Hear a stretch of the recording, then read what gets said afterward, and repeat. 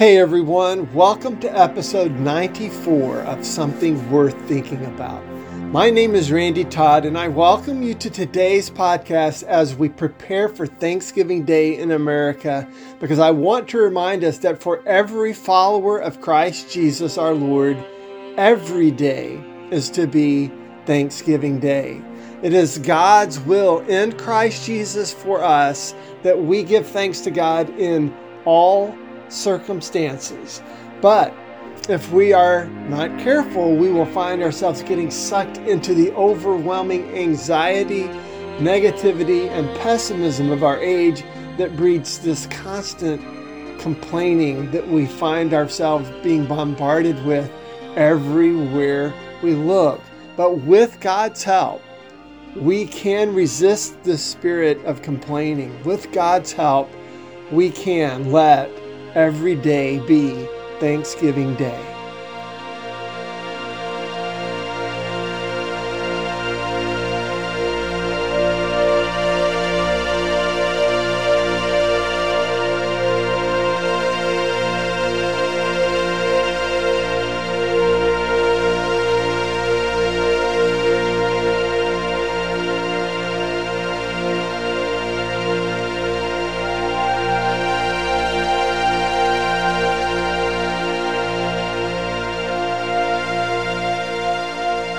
Our scripture reading today is Colossians 3 verses 15 through 17. Let's hear the word of God together. Let the peace of Christ rule in your hearts, since as members of one body you were called to peace, and be thankful. Let the message of Christ dwell among you richly as you teach and admonish one another with all wisdom through psalms, hymns, and songs from the Spirit, singing to God with gratitude in your hearts.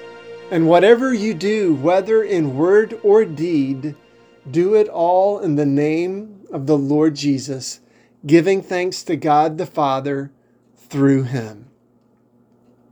Now, this is our calling in Christ. And this is what we all want to know and to experience. We want to be joyful. We want to be thankful. We want gratitude to just rise up and live in our hearts and drive everything that we're about. But if we're not careful, we will find ourselves spending more and more time griping and complaining about all of the little things that annoy and frustrate us, so much so that we'll find ourselves spending more time griping, grumbling, and complaining than we do in giving thanks to God for all the amazing things God is doing for us, as well as not giving thanks to the people in our lives that are doing so much for us. And instead of saying thank you for what they're doing, we might find ourselves being critical and complaining about the things about what they're doing that aren't exactly the way we want them to be. They don't suit us exactly in the way that we prefer that they would be done. So what I want us to do today, my hope and prayer is that our eyes will be opened and that we will recognize the danger in this pattern of behavior. If you haven't read 1 Corinthians chapter 10 lately, let me point something out to you from this ancient text that the Apostle Paul wrote to followers of Jesus Christ, warning us not to make the same mistakes God's people made long ago as the Lord was leading them to the promised land. And I want to point out, if you read through 1 Corinthians 10, Paul takes pains to point out that their story is our story, to say that what has happened to us had happened to them. And he points to the fact that they were baptized just as we were baptized, that they drank the spiritual drink and they ate the spiritual food in the same way that you and I eat spiritual food and drink a spiritual drink as we share in the body and the blood of Christ, in the blood or in the bread and in the cup of the Lord. And yet, even so, God was displeased with these people who had been baptized in the water, who ate the spiritual food, drank the spiritual drink, and also that Christ himself was with them because he was that rock. Christ is with us. And so our story and their story is the same. And yet God was displeased with most of them. Why was God displeased? Well, Paul gives us 4 things that we need to make sure that we do not do what they did. And he challenges us as Christians to avoid these 4 things. Number 1, idolatry. Number 2, sexual immorality. Number 3, testing the Lord. And number 4, grumbling or complaining against the Lord. Now, when we look at verse 9 in this phrase, testing the Lord, when we read what Paul is pointing to, we discover that what testing the Lord is about is actually grumbling and complaining against the Lord again. Because the Lord sent serpents among the Israelites when they spoke against Moses, and the Lord saying, "Why have you brought us up out of Egypt to die in the wilderness? For there is no food and no water, and we detest this miserable food." This is the word of God in Numbers 21, verse 9. And you can see some inconsistency here. There is no food, and yet they also protest in the same voice, in the same breath, "We detest this miserable food." So the miserable food to them wasn't food at all. That's how bad their complaining was. But let's notice this. These 4 things, the examples Paul gives us: idolatry, sexual immorality, testing the Lord, also known as grumbling and complaining against the Lord, and then finally, grumbling and complaining against the Lord. And so what we see here is that complaining and grumbling keeps some really interesting company, right? I suspect that very few of us would put grumbling and complaining on the same short list as idolatry and sexual immorality. And I suggest to you that this ought to give us pause to think more deeply about whatever it is we're going to complain about in any given moment.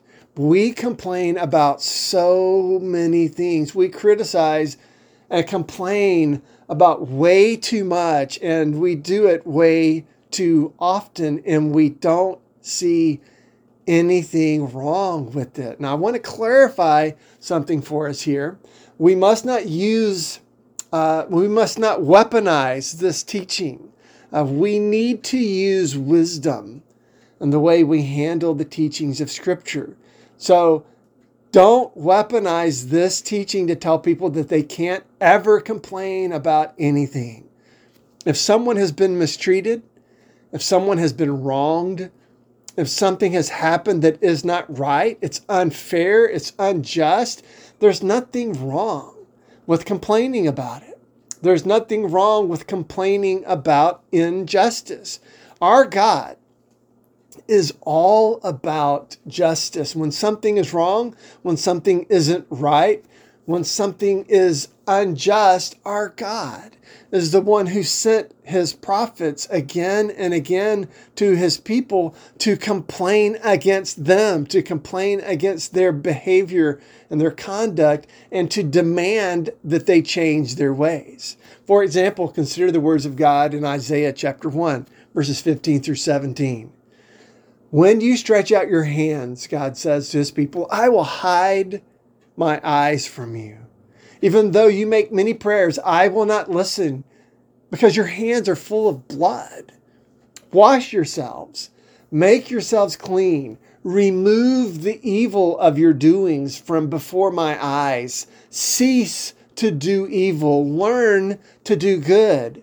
Seek justice, rescue the oppressed, defend the orphan, plead for the widow. God complained. God protested against the unjust behavior, the evil ways of his people. And whenever things are wrong and unjust, our God wants us to make it right. And whenever things are wrong and unjust today, you and I should join our God in pointing this out and calling for change. This kind of complaining is good. Not all complaining is the same if we are allowing ourselves to see protest and call for change as complaining. But again, if we just come back to the spirit of our age, far too much of our complaining in life is just as petty as the complaints of the Israelites who simply did not like the way things were getting done. They complained against Moses and they complained against the Lord. Instead of giving thanks for God's salvation from the tyranny and oppression of slavery in Egypt, instead of giving thanks for the glorious future God will be leading them into, they complained about how God was bringing them to the promised land. Whenever life gets hard, if we're not careful, we can find ourselves making the same mistakes they did. And our complaining against the Lord will be in the same category, the same terrible, awful category as idolatry and sexual immorality. This kind of complaining is a serious matter. Now take this to heart. Take heart in this wonderful truth that the Word of God encourages us to vent, if you will, to vent our frustrations and anxieties of life to the Lord. Hear the Word of God in 1 Peter chapter 5, verse 7. Cast your anxiety on Him because He cares for you. Hear that again. Cast all your anxiety on Him because He cares for you. Our God wants us to do this, to share with Him, to let us know what is frustrating us, what's bringing us anxiety, what's troubling us, what's disturbing us. Our God cares for us and He's here for us. But even as we do this, we are not to test the Lord by complaining about petty and trivial things. We are not to allow ourselves to get sucked into the evil spirit of this age that wants to complain about absolutely everything. So as we lean into Thanksgiving Day, and I pray that we especially lean into this glorious truth that every day for the follower of Christ is to be Thanksgiving Day. Let's hear again the Word of God in Colossians 3, verses 15 through 17. I'm going to be reading it from the Contemporary English Version. Each one of you is part of the body of Christ, and you were chosen to live together in peace. So let the peace that comes from Christ control your thoughts and be grateful.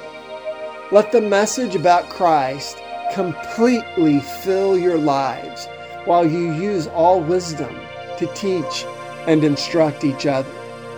With thankful hearts, sing psalms, hymns, and spiritual songs to God. Whatever you say or do should be done in the name of the Lord Jesus, as you give thanks to God the Father because of Him.